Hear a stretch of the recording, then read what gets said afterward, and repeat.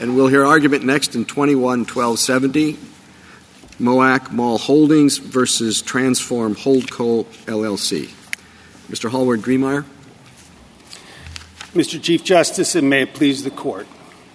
Because of the harsh consequences of designating a procedural prerequisite jurisdictional, this Court requires a clear indication from Congress before it will treat a limit as such.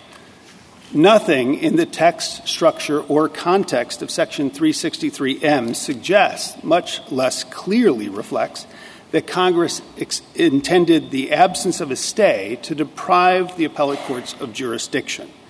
To the contrary, the text explicitly presupposes the exercise of appellate jurisdiction, including to reverse or modify a sale order. The provision merely limits the remedial consequences of such a ruling, and then only if there was no stay. Transform's few appellate decisions concerning an earlier rule of bankruptcy procedure do not provide a clear indication of jurisdictional character. None of the cases Transform cites are from this Court, and none actually designated the rule jurisdictional. Because the requirement of a stay is not jurisdictional, it was subject to waiver, forfeiture, and estoppel, each of which applies here.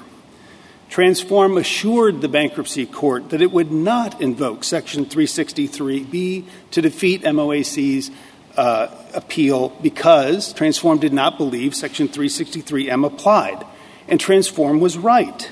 The order under review did not authorize a sale under 363B. The asset sale had already closed.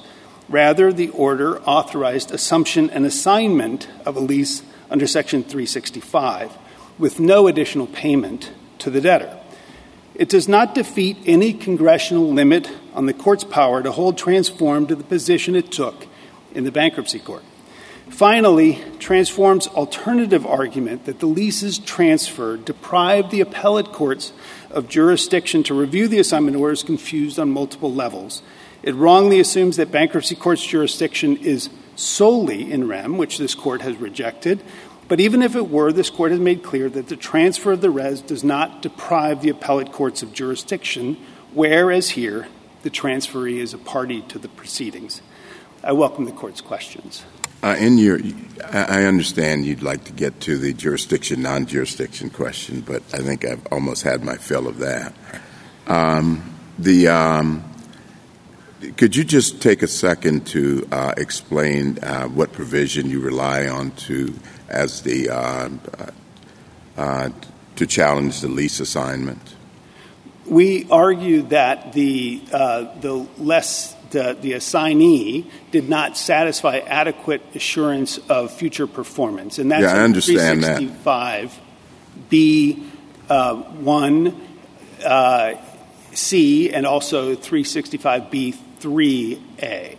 So the bankruptcy code requires it's very protective of mall owners. Congress was very solicitous of them, and it provided that both in order to assume and to assign a shopping center lease, the debtor and the assignee would have to show that there would be adequate assurance of future performance. And that required specifically showing that the assignee had the same financial wherewithal and operation experience as the original lessee here, Sears, in 1991. And the district court held that that was not met here. As a practical matter, what would the difference be? Well, on remand, we believe that MOAC would be entitled to recover the property because the time to designate and assume and assign the lease has now expired. But even if we were not right on that, at the very least, MOAC would be entitled to an assignee that satisfied that statutory requirement, which would also protect the mall's interest. Of course, whether we're entitled to either of those reliefs is a merits question. It does not go to this Court's jurisdiction. Does your argument depend upon there being issues that could be raised that do not go to the authorization of the sale or lease? In other words, I understand the argument that this doesn't bar jurisdiction across the waterfront, but it does seem to bar any further inquiry into the validity of the sale or lease, no? Where the statute is properly invoked, that would be true. But here, its protections were both waived and forfeited. It was not raised in the district court until after the district court had ruled on the merits, and it was affirmatively waived in the bankruptcy court as part of Transform's objection to a stay pending appeal. So what would you have left apart from the issues of waiver? Well, we would also argue that this was not a sale of property of the estate under 363B because that had already happened. The sale had closed. The money had been paid to Sears, and there was it was not subject to adjustment if the designated leases were later held not to be eligible for assignment. In fact, the APA, the purchase agreement, explicitly contemplated that the bankruptcy court would have to consider and decide whether there had been adequate assurance of future performance, and that if it was not found, then the debtor would have no obligation to assume or assign the lease. So the sale closes while that possibility of an individual designated lease not being assignable was still outstanding.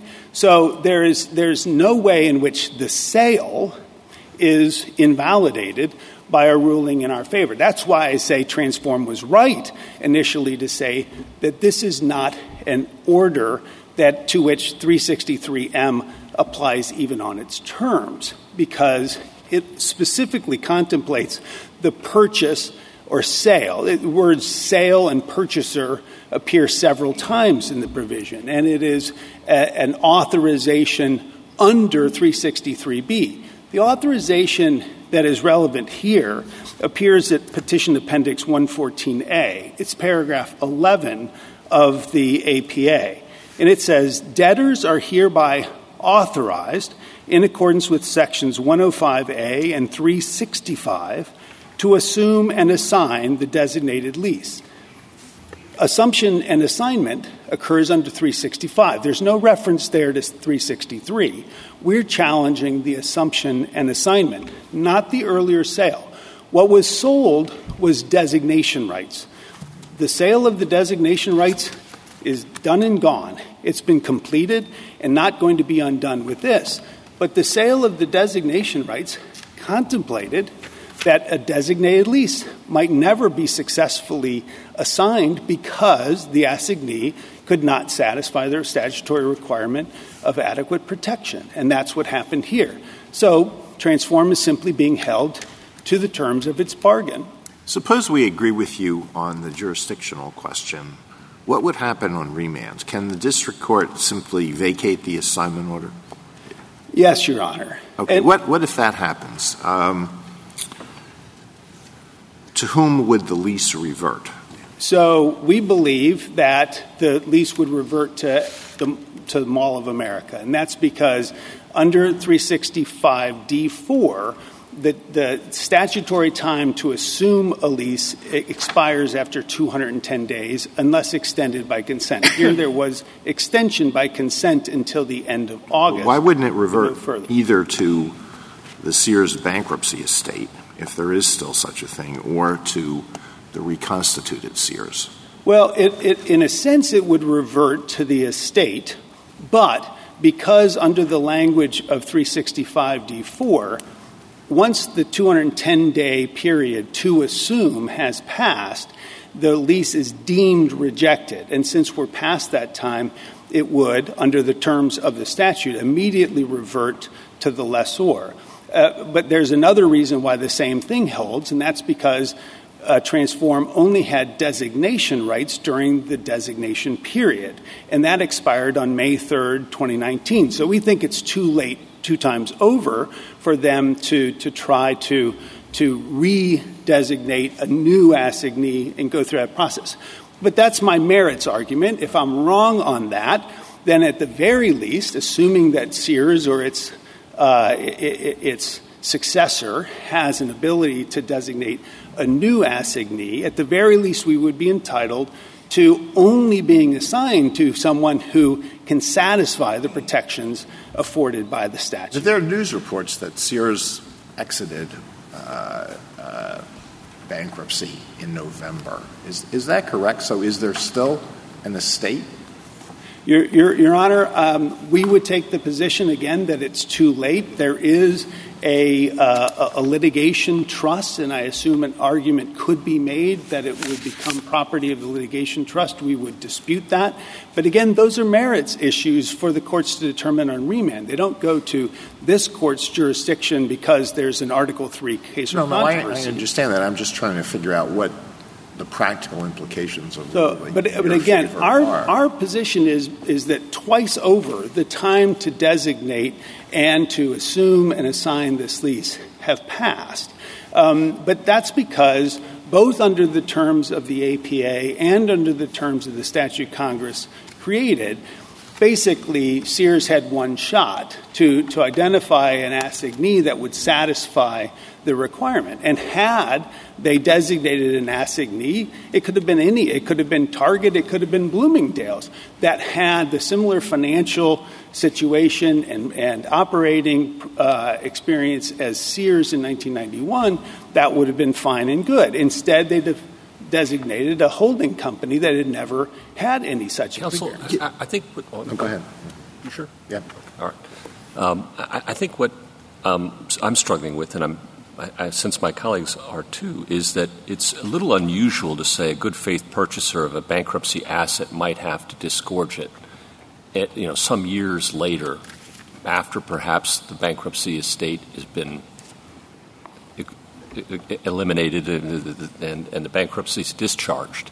So, what do we do about that? Does every good faith purchaser now take an asset subject to the possibility that it will be reverted to, and a bankruptcy estate might have to reemerge? And I'm just unfamiliar with. I'm not a bankruptcy expert. Yeah. You are. So tell me, is there any other analog to this that you're aware of? 363M protects the good faith purchaser's interest. Yes, if there's a stay, but then you waive, and then here we are. Exactly. Here, and I'm asking, is there any other instance in the bankruptcy laws, maybe that's the way to get at it, where there's this kind of reversion of an asset that a good faith purchaser's taken on? So in the first instance, I want to reiterate that we don't think that Transform is a purchaser with respect to the asset assignment, right? Yes, because this was a separate... Yes, but your argument doesn't turn on that fact. Your argument turns on the meaning of the statute. So that doesn't help again, me. I think that the statute... this Court has recognized that even important principles, even emphatic... Yes, I spot you, counsel. I spot you. All of that, but you are dancing, my friend. So let's get to the center stage. Is there another example that you can think of where a good faith purchaser in the bankruptcy laws, just a straightforward question, would have to disgorge an asset?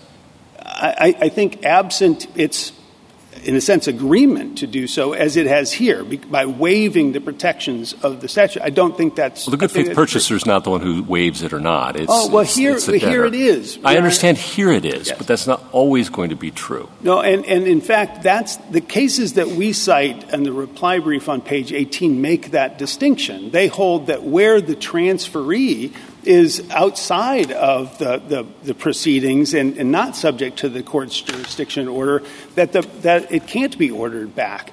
But, they say, where the transferee is a party to the proceeding, where the order can, in effect, be undone through an order to the parties to the proceeding, then there is jurisdiction to give that relief. So you would be okay with a rule that says it's not jurisdictional, but in no circumstances may a court order a good faith purchaser outside of the bankruptcy proceedings to revert an asset? Well, that issue is not presented in this case, and I would urge the court not to reach out to decide it because I don't think it's been briefed in this case. The principles of what are called equitable mootness have been legion, and I know that there have been a number of petitions about that to the court.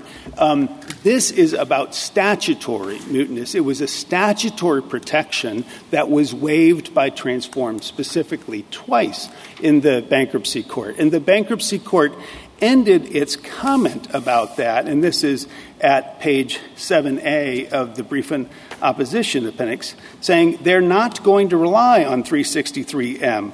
Mr. Chesley just reiterated that for a second time. If that were an inaccurate characterization of Transform's position, and indeed they had twice disavowed 363M already at that time, it was incumbent upon Transform to clarify.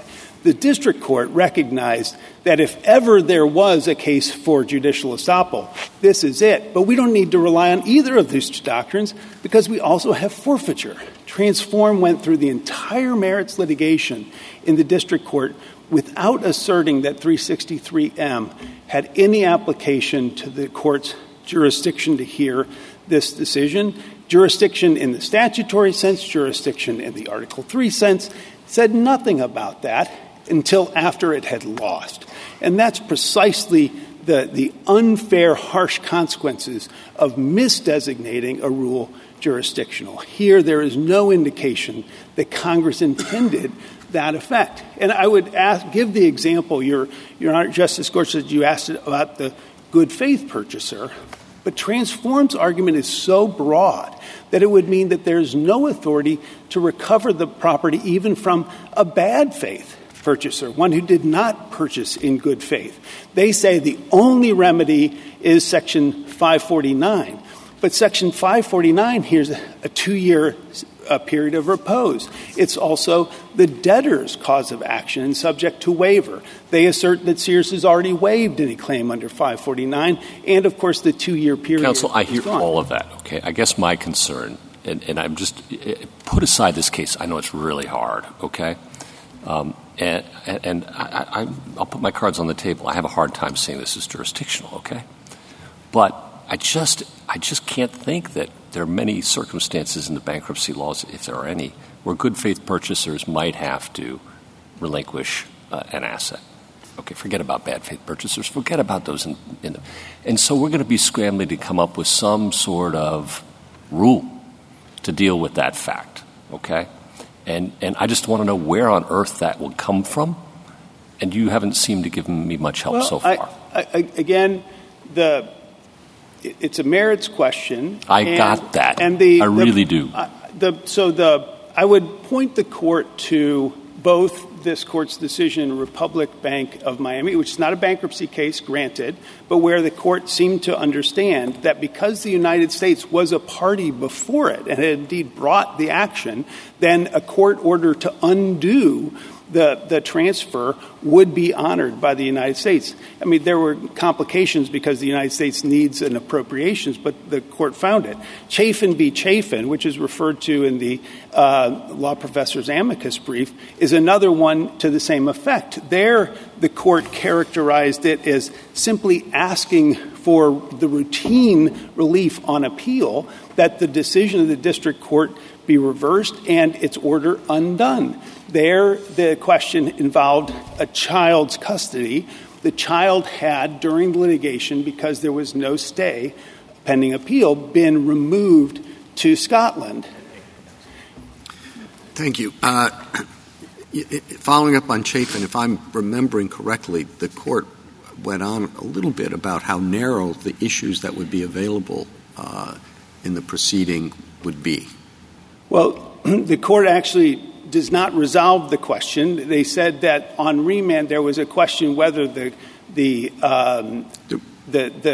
agreement, the international convention, would itself provide for an order of re-return or if principles of equity would allow. And I think what the cases that we're citing on page 18 of the reply reflect is that the bankruptcy court is a court of equity.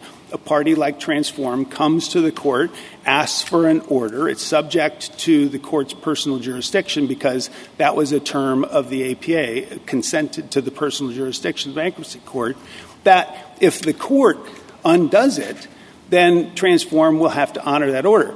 At the moment, there are two pieces of paper. There's a lease that was given to Sears, and there's a second piece of paper that says, pursuant to authority under Section 365 of the Bankruptcy Court Code, the Sears lease has been assigned to Transform. But when on remand that order is taken away, then Transform has nothing to assert in terms of its right to the leasehold in at Mall of America. Thank you. Isn't part of... I'm sorry, Justice Thomas? Oh, I'm sorry, we're not there yet. Oh, yeah, we are. Yeah. Nothing. Justice Thomas. Justice Alito. I thought we were. Justice Sotomayor.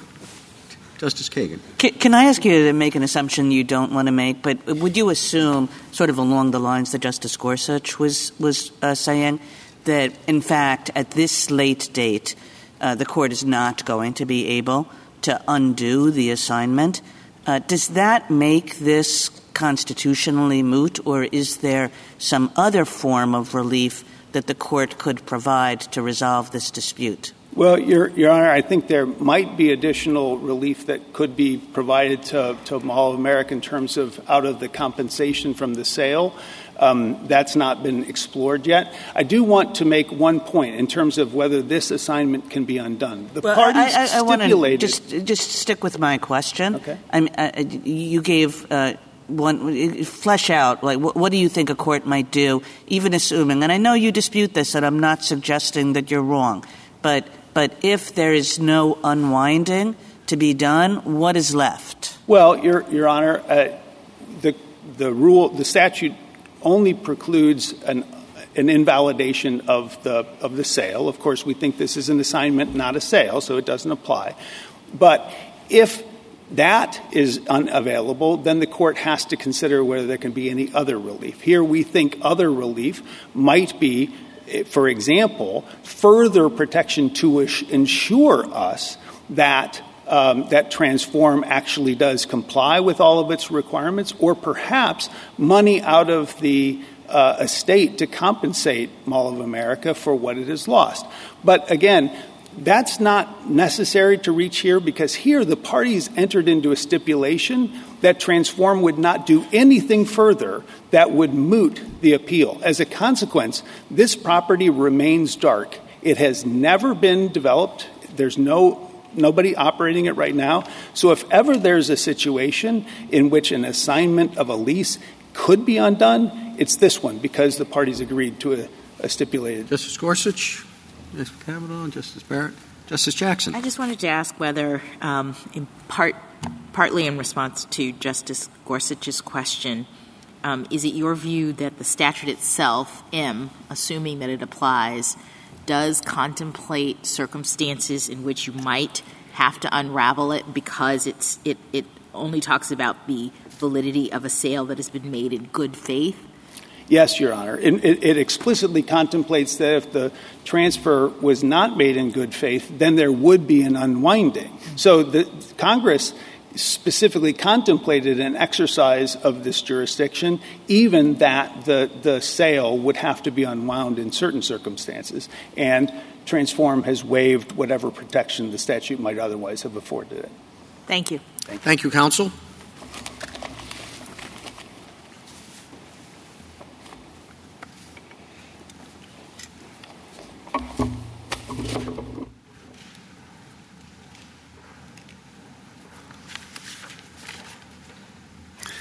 Ms. Sinsdak. Mr. Chief Justice, and may it please the Court. Section 363M is not jurisdictional because nothing in its text suggests that it is, and there is no other evidence that satisfies the clear statement rule described in Arbaugh. Respondent is incorrect in asserting that Section 363M is nonetheless jurisdictional because it reflects a long-standing limit on in rem jurisdiction. Among other things, this Court's decision in Republic National Bank rejected the existence of the very limit on in rem jurisdiction that Respondent now asserts. Nor should Respondent prevail based on its new argument that Section 549 and 550 provide the exclusive means to unwind the disputed lease assignment. This new argument about whether petitioner is entitled to relief under the bankruptcy statutes is not jurisdictional. And even if it were, there is no reason that this Court would have to address it before the question of subject matter jurisdiction on which this Court granted cert. I welcome the Court's questions. I know there's a resistance to projecting what would happen if this case goes back, but what do you think will happen? We are not taking a position on that. The United States does not Nobody is. Nobody is. It does not affect this court's subject matter jurisdiction to decide this question, so we do not need to. We would say that we are not aware of cases in which courts have insisted that there be additional process in order to unwind a lease assignment once the court has reversed the lease assignment on appeal. There aren't cases, as far as we can tell, either way. It is our sense that in general this idea that there would need to be further process it doesn't have a lot of precedent. We have looked, for example, at what happens when there's a good faith purchaser, and in the cases that we've found, there hasn't been additional process that the good faith purchaser has had to go through. At least looking at the bankruptcy court dockets, we haven't been able to see that. But we aren't taking a position on that because that wasn't a question on which this Counsel, court granted. I hear everything you say, okay? So take it as read, okay? But normally, I mean, my bankruptcy experience is limited, and yours is much more. You have access to people with great more expertise, and so I'm really pleading for that, okay? Normally, I think of good faith purchasers. Put aside bad faith purchasers, okay? As once they purchase an asset in bankruptcy, we're done. And it's all about finality and resolution and moving on and quickly resolving these cases. And that's really pretty essential to the greater purposes of the bankruptcy laws, certainty and allowing people an opportunity for a new start. Okay? What happens to good faith purchasers in these circumstances who, through no fault of their own, but because of the monkey business of the parties, have major assets, potentially withdrawn from them years later? I mean, we're talking years later. That just seems to me contrary to what I know instinctively about the bankruptcy laws. Now, perhaps there's some other limitation that we can make up, or we can find. Yes, you're shaking your head to the right question and nodding it to the right question. Help me. What is it? Sure. So if the purchaser, the good faith purchaser, was not a party to the appeal, which we think is not the situation we have here. Gotcha.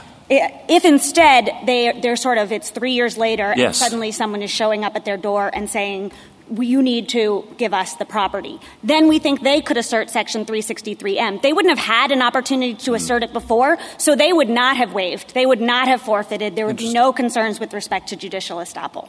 That's helpful. Thank you. If I could just address a few quick points about jurisdiction, because we do think this is a straightforward question, and we know that with respect to the court's precedents, but we think there are three issues where things can get a little bit confused in terms of what governs subject matter jurisdiction. And so the first one is a statutory restriction on relief does not normally govern subject matter jurisdiction. And I think that there can be some concern because of the redressability prong under Article 3, the Article 3 analysis, that relief should play into that. We think that Steele Co. squarely addresses this at page 96, where the court explained that a statutory restriction on relief, the question, it doesn't usually affect jurisdiction because the question under the redressability analysis is not whether a party is entitled to the relief that it's seeking, but rather whether if they are able to obtain that relief, it will truly redress their injury. Counsel, I'm sorry to interrupt you, but can you just make sure to address an issue that I think you didn't have a chance to address, which is the mootness question, sort of directly. What is the most straightforward reason this case remains live, given what has been argued on the other side? Okay. Again, I just want to say at the threshold that we don't think the court has to deal with the new question because this is itself a question of subject matter jurisdiction. So we're not in a world where you have to worry about your weighing in on the merits. So we can pick either one. That's right. But I also want to say we do not think that the new question the new argument is actually jurisdictional. And that's because it's essentially an assertion about whether the petitioner is going to be able to get the relief it seeks on remand. And we do think that Chafin versus Chafin, the 2013 opinion that I believe Petitioner's Counsel was referring to, that directly said that questions about whether a statutory scheme, or in that instance it was actually a statute and a convention, questions about whether that statutory scheme permit the relief that the appellant is seeking on remand, those questions go to the merits, not mootness. And it's very clear. So I think Chafin versus Chafin at page 174 is the direct answer to the mootness question. And that actually anticipated one of the three jurisdictional points I wanted to make. The last one is just about in rem jurisdiction. And I think there are points in Respondent's brief where it treats in rem jurisdiction as synonymous with subject matter jurisdiction. And we think that's not right, because in rem jurisdiction is really an alternative to in personam jurisdiction. So I think every law student learns pretty early on that in order for a court to hear a case, it needs to assure itself that it has both subject matter jurisdiction, that is, the power to hear the class of cases into which the controversy falls, and either in personam jurisdiction, personal jurisdiction, or in rem jurisdiction. And the reason that's important is that we know that limits on personal jurisdiction can be waived, and we think the same is true of limits on in rem jurisdiction, such that even if Respondent was correct that there is some principle of in rem jurisdiction that's floating around here, it just doesn't matter because it could be waived. And if the Court has no further questions. No one? Okay. Thank you. Rebuttal, Mr. Brunstad? Not quite yet for rebuttal, Your Honor. Yeah, it's a tough day. Sorry. Your opening points. Mr. Chief Justice, and may it please the Court. Justice Thomas, I am going to take a position on your question. Justice Gorsuch, I have a better answer to the question that's actually correct. Justice Kagan, there is no additional relief that can be granted.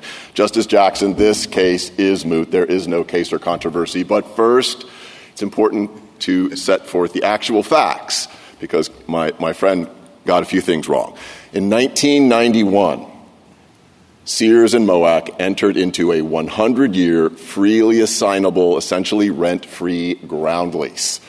Sears built the building, not Moak. Decades later, in 2018, when Sears filed for bankruptcy, the building that Sears built with this ground lease became property of the bankruptcy estate of Sears' bankruptcy estate.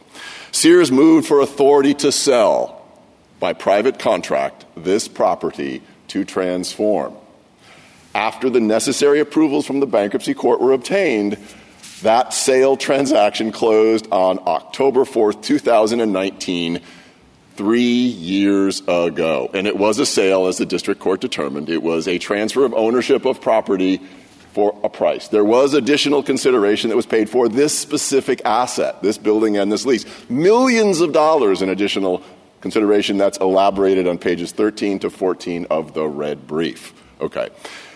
There is no remedy that can be granted to them at this point. What is the relief, the sole relief that they identify? It's on page 10 of their reply brief. Before you get into that, though, I'm interested in the fact that your recitation of the facts did not include the waiver that they continued to point to. Yes. Isn't there a point in the procedural history of this in which your client, Transform, said we're not going to rely on 363M, and what do we do about that? Justice Jackson, there is that point. That goes to Section 363M. My argument initially is that wholly apart from Section 363M, put that statute aside, put the question of waiver aside, because it only pertains to Section 363M. There is no case or controversy. There is no way to undo the sale in this instance. And here is why. 3 reasons. The remedy they seek, which is specified on page 10 of their brief, the courts can simply enter an order voiding transfer of Moak lease. You can just simply take the property from them. That remedy does not exist as a matter of law. The statutory remedy, the exclusive remedy, is the avoidance powers. That's not available here. The bankruptcy court on remand has no subject matter jurisdiction over this property. Its jurisdiction is limited to property of the estate. This is not property of the estate. If this were remanded back to the bankruptcy judge, the judge would say, I don't have jurisdiction here. I have jurisdiction over property of the estate, not Transform's property. If you want me to have jurisdiction, you have to invoke the avoidance powers to bring it back into the estate. That's not available. But Justice Gorsuch, your question about what is the answer? It is in this court's seminal decision. So for commercial law geeks like me, these decisions, although not widely known, they are seminal in my field. And they are this court's triumvirate of decisions in Gray versus Brigg-Nardello, in Voorhees versus Bank of the United States, and in Grion's Lessee versus Astor. And there the court unequivocally explained, if you reverse a sale order on appeal, it does nothing to affect the sale. The sale cannot be overturned. This court's language explanation in Gray is straightforward. Although the judgment or decree may be reversed, yet all rights acquired at a judicial sale while the decree or judgment were in full force and which they authorized will be protected. With the errors of the court, the purchaser has no concern. And the court said this is so well established, we shouldn't even have to reiterate it. The court was even more unequivocal in Voorhees versus Bank of the United States. I go to the sale order itself. I thought the sale order, which was selling Sears' right to assign the lease to Transform, the sales order said that right reserved the landlord's right to object to any lease assignment that failed to conform to the requirements of 365. So the sale order itself reserved the right of objection. That's what you bought. At the assignment or at the step of the assignment, the landlord objected, and the court said, no, I'm going to overrule it. But then you came in and said, Transform, came in and said, I'm not going to rely on 365M. I'm here before the court. I'm going to subject myself to this procedure, which you did. And you got overruled, and then you wanted to appeal that. I don't understand.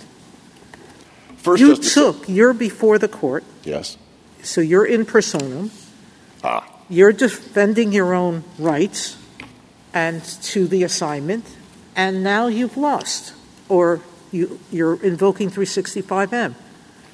So I don't understand how the court has lost jurisdiction.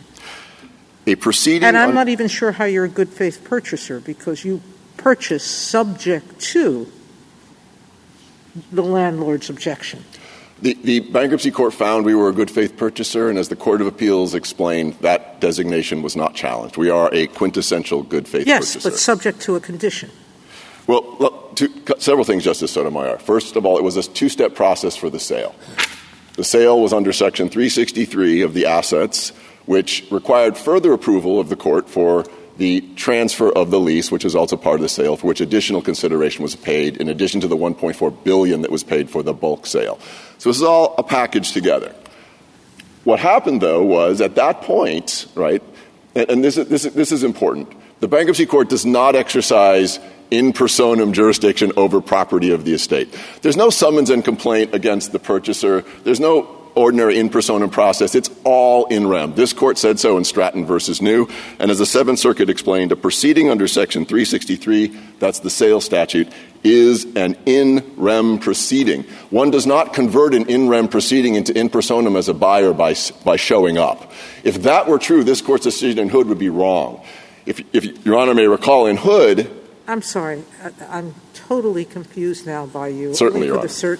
Let me explain. You are the party who bought. We are the buyer, Your Honor, yes. You bought subject to the objection. You're before the court. That's this court's point. That's in Gray versus Brigg-Nardello. Whatever may have been the merits of the objection is not the buyer's concern. This court was emphatic about that. I see what you're saying. When you show up at a sale, all the court said, and this is just repeating its language from prior decisions, this has been the settled commercial law rule for 200 years. The purchaser is not concerned with any errors the trial court might make in authorizing the sale. As long as the sale was authorized, the purchaser takes free. If it's reversed on appeal, it does not matter, which is why there's no common law rule that you can undo it. Okay, so they say there might be some other relief. Not so, Justice Gorsuch. Here's why. Here's why. This is bankruptcy. And in bankruptcy, if you have a claim, you must file a proof of claim. They did. They filed a proof of claim for the unpaid rent. Transform paid that as additional consideration, which was then paid to them. The opportunity to file a claim for additional damages has long since gone. There is no possibility that is foreclosed or out of bankruptcy. There's another reason. The one thing give me your other reason, then I got another question. There's no such thing as a cause of action for breach of Section 365 of the Bankruptcy Code. There is no such thing. It would be an implied cause of action that does not exist. So they are foreclosed procedurally and substantively from making any claim for damages which they've never heretofore even suggested. It is not possible, especially since now Sears's bankruptcy is over. The case is gone. The funds have been distributed. There is nothing left. So they do not, Justice Kagan, there is no opportunity for any additional relief whatsoever. The sole statutory mechanism. So, counsel, I'm sorry to interrupt you there. But certainly, Justice Gorsuch. Boy, you've been so persuasive. You got me into thinking I should dig this case. Yes, Your Honor. But you don't want that, do you? I do want you to dismiss the petition as improperly granted. I absolutely do, but I do think the statute's also jurisdictional, and I would like to explain why.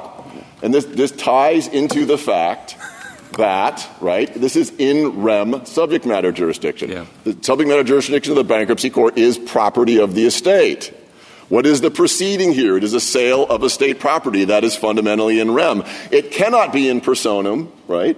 If it were in personam, this court's decision in Hood would be wrong. There the state showed up. You can't do in personam action against the state. You can only do in rem, the court said. By the state showing up, which it did, it doesn't convert in rem into in personam. It stays in rem. This is in rem from the beginning, just like in Admiralty. The ship has sailed. But, counsel, you suggest that in rem is like a very, very narrow set of powers. And I'd understood that bankruptcy court could exercise certain additional powers in its review of the rem. Is that not so? As this court explained in Ehlers, whatever equitable powers remain in the bankruptcy court must and can only be exercised within the confines of the bankruptcy code. The bankruptcy code has a very specific remedy for upsetting these sales. It's called the avoidance powers. They essentially concede those are not available here. They apply not only to good faith purchasers, that's Section 549 and Section 550, but also bad faith purchasers. There's a specific provision of Section 363 that allows for overturning a sale to bad faith purchasers, 363N. That remedial scheme would make no sense if there was also some vague general equitable power of the bankruptcy court to simply do an end run around the avoidance powers and simply bring property back into the estate. Mr. Brunside, I feel like you're taking us far afield of the question that we granted cert on. I mean, why does any of this matter? Why can't we just answer the jurisdictional question that we granted cert on and then send it away and you can make your arguments below? Justice Barrett, because there is no case or controversy. But we don't have to get into that, right? Yes, we've decided a jurisdictional question, as counsel said, we can decide on either ground. No, Justice Barrett. Here's why. In this court's decision in official English for Arizonans, the court said, we consider not only our ability to decide the question, but the lower court's ability to proceed. Here, if you were to reverse and send it back, what could the lower court do? Absolutely nothing. No, they can decide their own jurisdiction to decide jurisdiction. So we have a bunch of different jurisdictional questions. As Justice Barrett said, one, we took cert on, and there's split on it, and there's usefulness to our deciding that. And then as to anything else, send it back, and they can decide on their own jurisdiction with respect to the rest. No, You'll Justice make your Kagan. Arguments there. Jurisdiction is not relief. There must be some tangible remedy that they must be able to get. They cannot. Wholly apart from Section 363. Well, that's just assuming the conclusion. I mean, that's exactly what we would be asking. We would be saying there are a bunch of other issues in this case, and one of them is whether there's any possibility of relief remaining. And you guys, the lower courts, go decide that. But, Justice Kagan, in the technology decision that Your Honor authored, at the very beginning of that decision, Your Honor said, well, is there a contractual breach remedy here? And you thought there was enough evidence that there was to then reach the question of whether Section 365 breach equals rescission. And Your Honor said it doesn't. Their similar here is similar to the one that Your Honor rejected in that decision. But the threshold question under case or controversy jurisprudence is there some sort of tangible relief, something they can get out of actually prevailing? And here the answer is no. The sole relief they want is to take away the property. And they also want a forfeiture. They've said so themselves. It just simply goes back to them. That's not permissible under bankruptcy law for a whole host of complicated reasons. But the fundamental threshold thing they want, they cannot get. This court's precedent establishes that. Chafin case makes very clear that in terms of looking at what relief is available, they stretch it pretty far. I think, in analyzing it, maybe this will happen, and it's not inconceivable that this will happen. Not their words, but the type of relief they were talking about under the convention seemed to me to be sort of any possible argument you've got is enough to get it to the district court to at least consider its jurisdiction. But, Your Honor, on page 10, there's a reason why their statement of a remedy is citation-free. Page 10 of what? Page 10 of the yellow brief, Your Honor. Oh, okay. Where they actually articulate their remedy. They cite not a single case in support of the remedy they claim that they have. And the reason why is because all of this court's precedence is to the contrary. The cases that I articulated at the beginning are very clear. You cannot, when the order of a sale is reversed, you cannot disturb the sale. That is black letter benchmark commercial law and practice in this country for 2 centuries. If you want to get around it, you have to, in bankruptcy, use the statutory mechanism, which is the avoidance powers. As we explain in our brief, that is just not available. If it's that clear, you'll win below. It's clear we'll win below because there is no... Well, I'm saying, so why can't, as Justice Kagan and I were talking about, we answer the question in which we get it granted cert, and you should feel good then if you're right about your chances below. Because there's no case or controversy if there is no effective relief. We're not saying there's a case or controversy, right? Let's imagine you lose and we say it's not jurisdictional. All we're saying is that this isn't a jurisdictional bar. Any other arguments you have, you can take them up below. Because the case or controversy requirement of Article 3 constrains this court's jurisdiction as well, not simply the lower court's jurisdiction. That's the fundamental point. But there's a second point, and that is the bankruptcy court has no subject matter jurisdiction over this property. Its subject matter jurisdiction is limited in rem to property of the estate. This is also why Section 364 is jurisdictional. It is a blunt abrogation of subject matter jurisdiction. It says regardless of whether you reverse or you modify a decision on appeal, it does not affect the validity of the sale. If you can't affect the validity of the sale, the property cannot be brought back into the estate. If the property can't be brought back into the estate, there's no subject matter jurisdiction in federal court. The ship has sailed and the statute says you cannot possibly get it back into port. It is just like an admiralty jurisdiction. It's also jurisdictional because Section 363M codifies an historic practice. It codifies Rule 805, which was declaratory of existing case law, which was uniform. Of course, if that's true, why did you waive it so many times in this case? I mean, that's the only reason why we're here looking at this and trying to decide, per the question presented, whether it's jurisdictional, is because you brought it up late. And the court had already ruled against you, and you apparently waived, the 363M question. And so when you brought it back again, you said, but wait, that question is jurisdictional, so you still have to decide it. Counsel made a mistake in articulating what Section Your counsel for Transform? Counsel for Transform. It's the same mistake the bankruptcy judge made about Section 363. But Transform knew this was a jurisdictional question. They cited in their papers in the bankruptcy court the very jurisdictional precedents from the Second Circuit that say it's jurisdictional.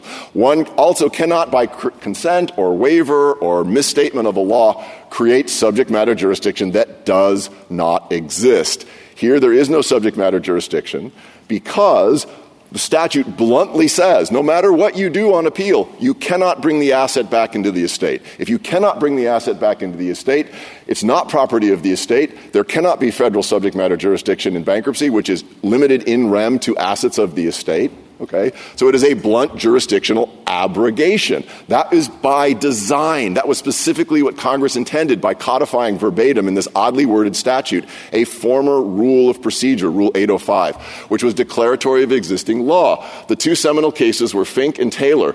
Taylor involved a situation where there were assets in bankruptcy that were sold, and then the Committee of Creditors appealed, and the Court of Appeals said, we don't have jurisdiction to decide this controversy. We have no authority to hear. The same thing in Fink, which used jurisdiction 3 times in this decision, the Fourth Circuit's decision. Jurisdiction, jurisdiction, jurisdiction. We cannot bring the property back. We cannot order it to come back. Again, well, they may have used it 3 times, but the statute doesn't use it at all. Correct.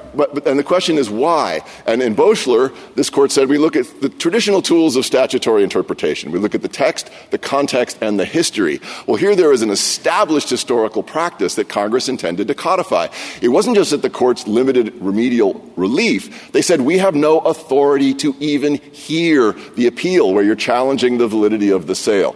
And authority to hear is subject matter jurisdictional. We can't even hear it. We're not going to even hear the merits. In case after case after case, the appellate courts dismiss these bankruptcy appeals over and over again without hearing the merits. That's the practice that Rule 805 captured. The courts construing Rule 805 interpreted it in exactly that way. Some of them involved parties that were before the court. The purchaser was there or not. It did not matter. What mattered was that the courts of appeals would not hear those appeals where the litigant was challenging the validity of the sale. Congress chose to codify that practice, but they did so in a specific context, and that is bankruptcy jurisdiction is fundamentally in rem. This Court has said so since the early 1800s. It reiterated that in Katz. It reiterated that in Hood. It established that asset sales in bankruptcy are in rem, not in personam, in Stratton versus New. All the lower courts have said the same thing, and they have also concluded as follows. Once property leaves the estate, the jurisdiction of the bankruptcy court lapses. It ends. Why? Because it's in rem and it is limited to property of the estate. Once the property leaves the estate, as happened here when the sale was consummated on October 4, 2019, it was not property of the estate. But what do we do with the good faith language in the statute? I mean, that suggests that some court is going to litigate at least that issue. Correct. It limits the subject matter of the litigation to whether the purchaser was in good faith or not. If the purchaser was in bad faith... But you said he had no jurisdiction. You said once it's gone, so the sale happens, the property is gone. And then we have 363M, which at least seems to preserve as a litigatable topic the question of whether the sale happened in good faith. Your argument suggests that too bad, so sad, there's nothing we can do, the property is gone. No, Justice Jackson, because all that it does is it abrogates subject matter jurisdiction in a narrow category of cases. It's as though in the exercise of its authority to enact basically federal subject matter jurisdiction. The court said you have federal subject matter jurisdiction in the district courts, but not with respect to this particular federal question. That would be an abrogation of subject matter jurisdiction. This statute works in exactly the same way. If what you're challenging is the validity of a sale to a good faith purchaser, we do not have subject matter jurisdiction to hear it. As a subject matter constraint, we have no authority to hear it. Well, how can that be? I mean, it says that the provision on which you're relying, saying you don't have authority to hear it, depends upon the fact that the property was purchased in good faith. You can't be circular. It seems to me that you've got to have jurisdiction to decide the good faith question. That's correct, Your Honor. They have jurisdiction to decide whether it's good faith or not.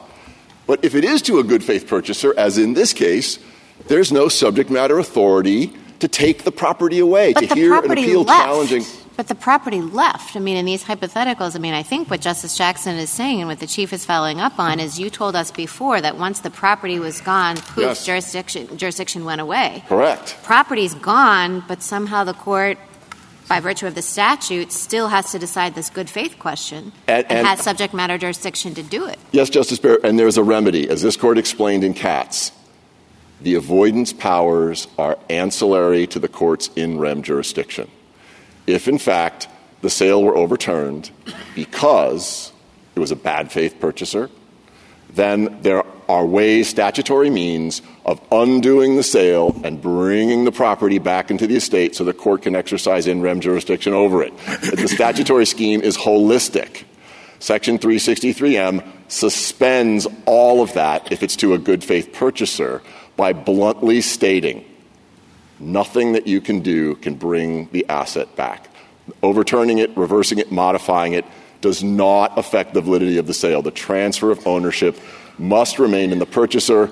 All of those ancillary processes to bring the race back into the estate, into the custody of the bankruptcy court so it can order an alternative disposition are suspended. That was the intended effect of Section 363M. Well, I don't know. Maybe they are and maybe they're not in particular instances, but you do have acknowledged that under 363M there is jurisdiction in the court. Now, you want to say it's simply to adjudicate good faith, but then all sorts of consequences flow from that decision. But that's the subject matter, Your Honor. That's the point. The subject matter of good faith is preserved. The subject matter of the validity of the sale is not. Now, this is an unusual statute. This is not like any other statute we were able to find that the court had to construe whether it was jurisdictional or not. It's unique. But that's because bankruptcy jurisdiction is unique. The remedial scheme is unique. Its impact it's very surgical. It is a key into the system as a whole. But it is supposed to be a subject matter block. It says so bluntly and directly. Reversal or modification on appeal does not affect the validity of the sale. If the purchase was in good faith. Correct. So the only subject matter you can hear is good faith or not. If the purchaser was in bad faith, all of the remedial provisions under the code are preserved. Does the rem need to be back in order to adjudicate the good faith question? It does, Your Honor. This is the opposite. It does. So before the court could evaluate good faith, we've got to get the rem back? I misspoke, Your Honor. It does not? No. All right, so how does it have subject matter jurisdiction to address the question with the rem being gone if you're right about the impact of the rem being gone? Because that is a precursor to being able to invoke the ancillary processes of avoidance.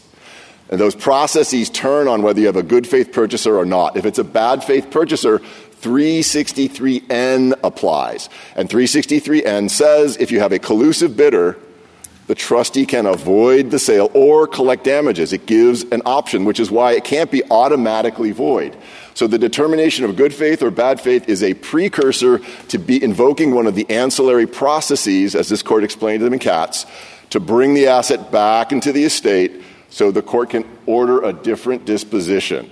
363M, when it's a good faith purchaser, blocks all of that. The subject matter cannot be touched because you cannot affect the validity of the sale. The statute says so bluntly. If you cannot affect the validity of the sale, the asset cannot conceivably possibly come back into the estate. There is no avoidance mechanism. So there cannot be any additional exercise of jurisdiction over the race. And an appellate court cannot order a lower court to exercise jurisdiction it does not possess. And once again, just because the purchaser showed up does not convert an in rem proceeding into an in personam action. Mr. Brunstad, do you have anything to say about the question presented? I do, Your Honor. I do, Your Honor. Section 363M is jurisdictional, Your Honor, for three reasons: text, context, and history. The traditional methods of statutory interpretation that we look to determine whether a statute was intended by Congress to be jurisdictional. The text has this blunt subject matter restriction as I've articulated it. But the context is really critical. Well, context, boy, jumping to context in a place where we've always said you need a clear statement in the text. Where is your clear statement in 363M? The clear statement does not affect the validity of a sale. It's a subject matter constraint, not a procedural rule. The other statutes involve things like file your notice of appeal in 14 days or a time limit. This is not a procedural limitation. I think what we've always meant when we say a clear statement about jurisdiction is something that says something like the court has no jurisdiction.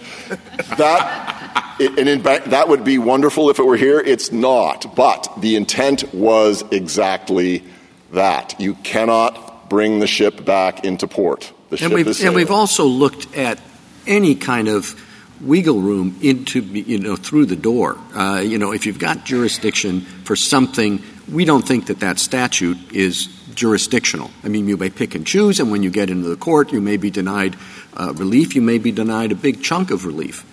But if there's going to be jurisdiction for a little bit, we sort of let them sort out what relief is available once they're in court. There is no relief available here. Putting that aside, well, of course there is if it's in bad faith. But that was, they did not appeal that determination. That was a factual determination below. The Court of Appeals remarked they didn't raise that. They didn't timely raise that. That is a settled question of fact, not subject to being reopened. Okay, but settled questions of fact can also be appealed, right? They did not. That's the problem. They did not challenge that on appeal. So that is an established, plus there's no basis for it. But to Your Honor's point, this is a uniquely worded statute for a reason. It codifies an historic practice. And the historic practice informs what this statute is. Congress codified the rule, and the rule reflected a uniform body of case law that refused to even hear these appeals if there wasn't a stay where you're challenging the validity of the sale. That was what Congress intended to do. So I think it's important to sort of take a look at that. I understand the clear statement rule, but again, I would qualify that. That makes sense and is easily applied when you have a procedural requirement, is that jurisdictional or not? Again, here we have a uniquely worded statute with intended jurisdictional consequences. If you have a sale to a good faith... Let me see if I can put it in my own words. Yes, Justice Gorsuch. Just so I understand. Perhaps you can do a better job than I can. No. One thing I'm confident about is that I am deeply confused by this case. But I just want to make sure my confusion is at least what I think it is. How about that? That you would say that, we normally require magic words like no jurisdiction.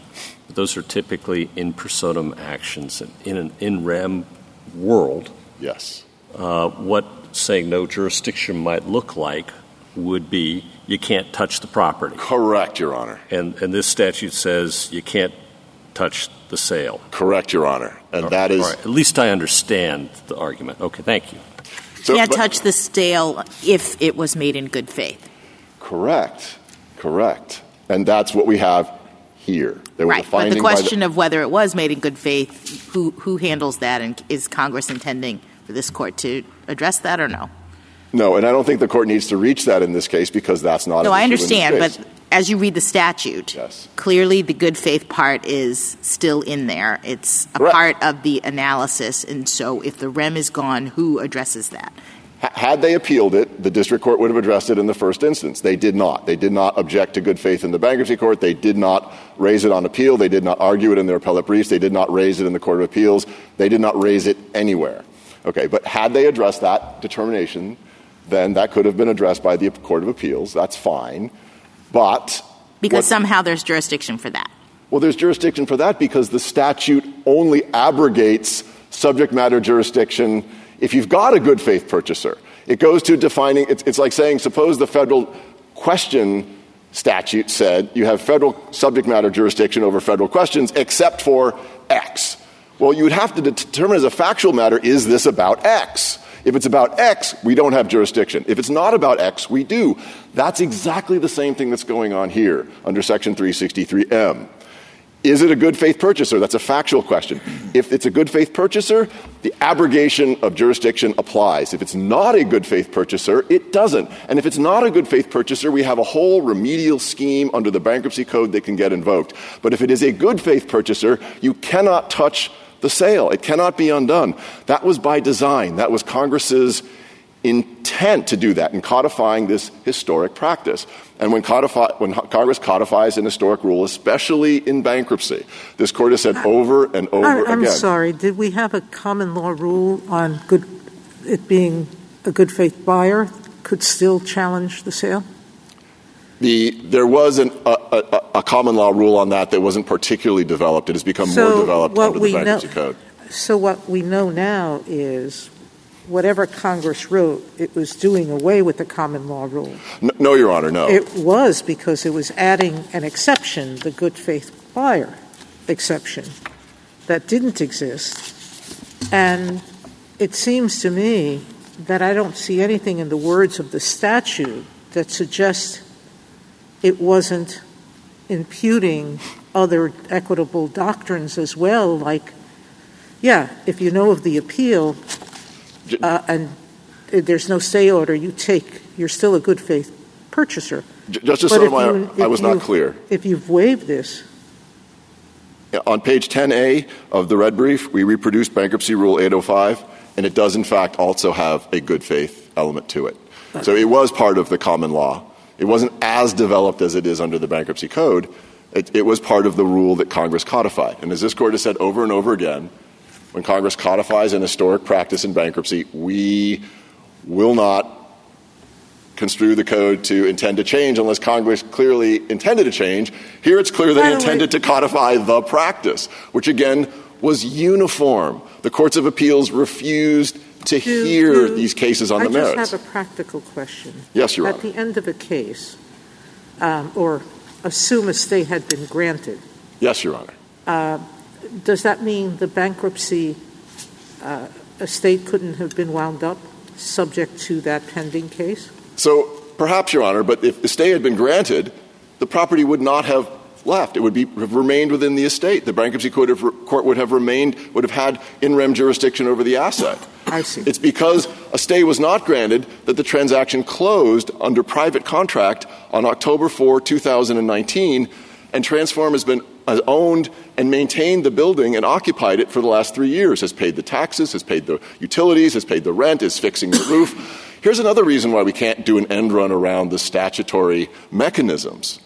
Under the statutory mechanisms, all of those reliance interests of the purchaser are preserved if the transfer is avoided under Section 550.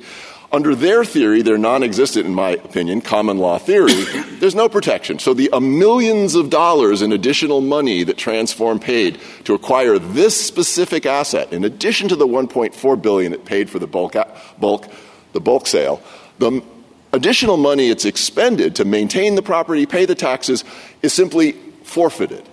Under the statutory scheme, it's not. You're given a lien for that on the property under the statutory avoidance scheme. That's another reason why we can't do an end run around Congress's carefully crafted protections for avoiding sales.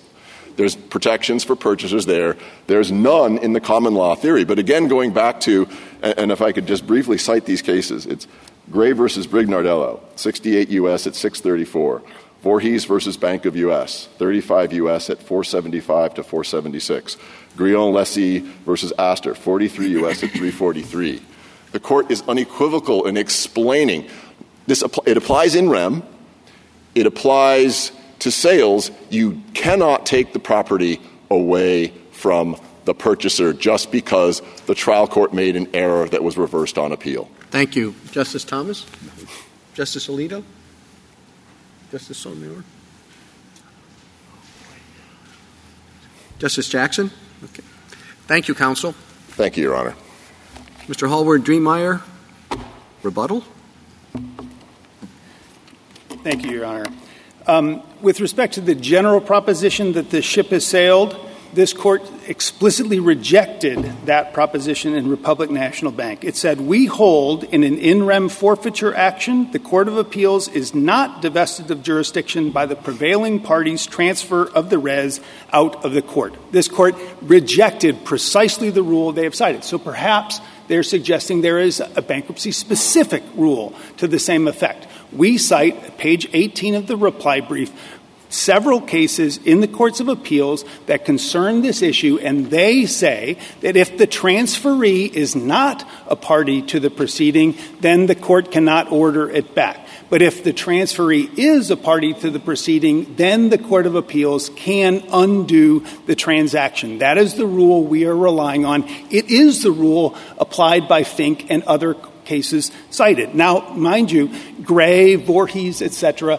were never cited in the briefs, and I don't know what they say. I'm sorry. But to the extent that they purport to establish a rule similar to their characterization of the Anne or the Little Charles, again, this Court specifically rejected that in Republic National Bank. Now, 363M, as Your Honor's question suggests, presupposes that there is authority in the courts to get that property back if, for example, it's a bad faith purchaser. But that does not say that it has to be done via Section 549. And, in fact, Transform's argument explains why that can't be the case, because 549 is a cause of action owned by the debtor. It says, hey, too late, sorry, Sears waived any 549 cause of action. And also, guess what? 2 years have passed, so you can't do that either. Congress would not have subjected a party who prevails on appeal in establishing that the transfer is to a party in bad faith would have no viable cause of action or opportunity to recover it. It's inherent in the authority of the court. That's what the cases we cite on page 18 provide. At the end of the day, all of these are merits issues that do not preclude this court from deciding the issue on which it granted certiorari. I want to point out that on that issue, first of all, that the good faith finding of fact was in the sale order.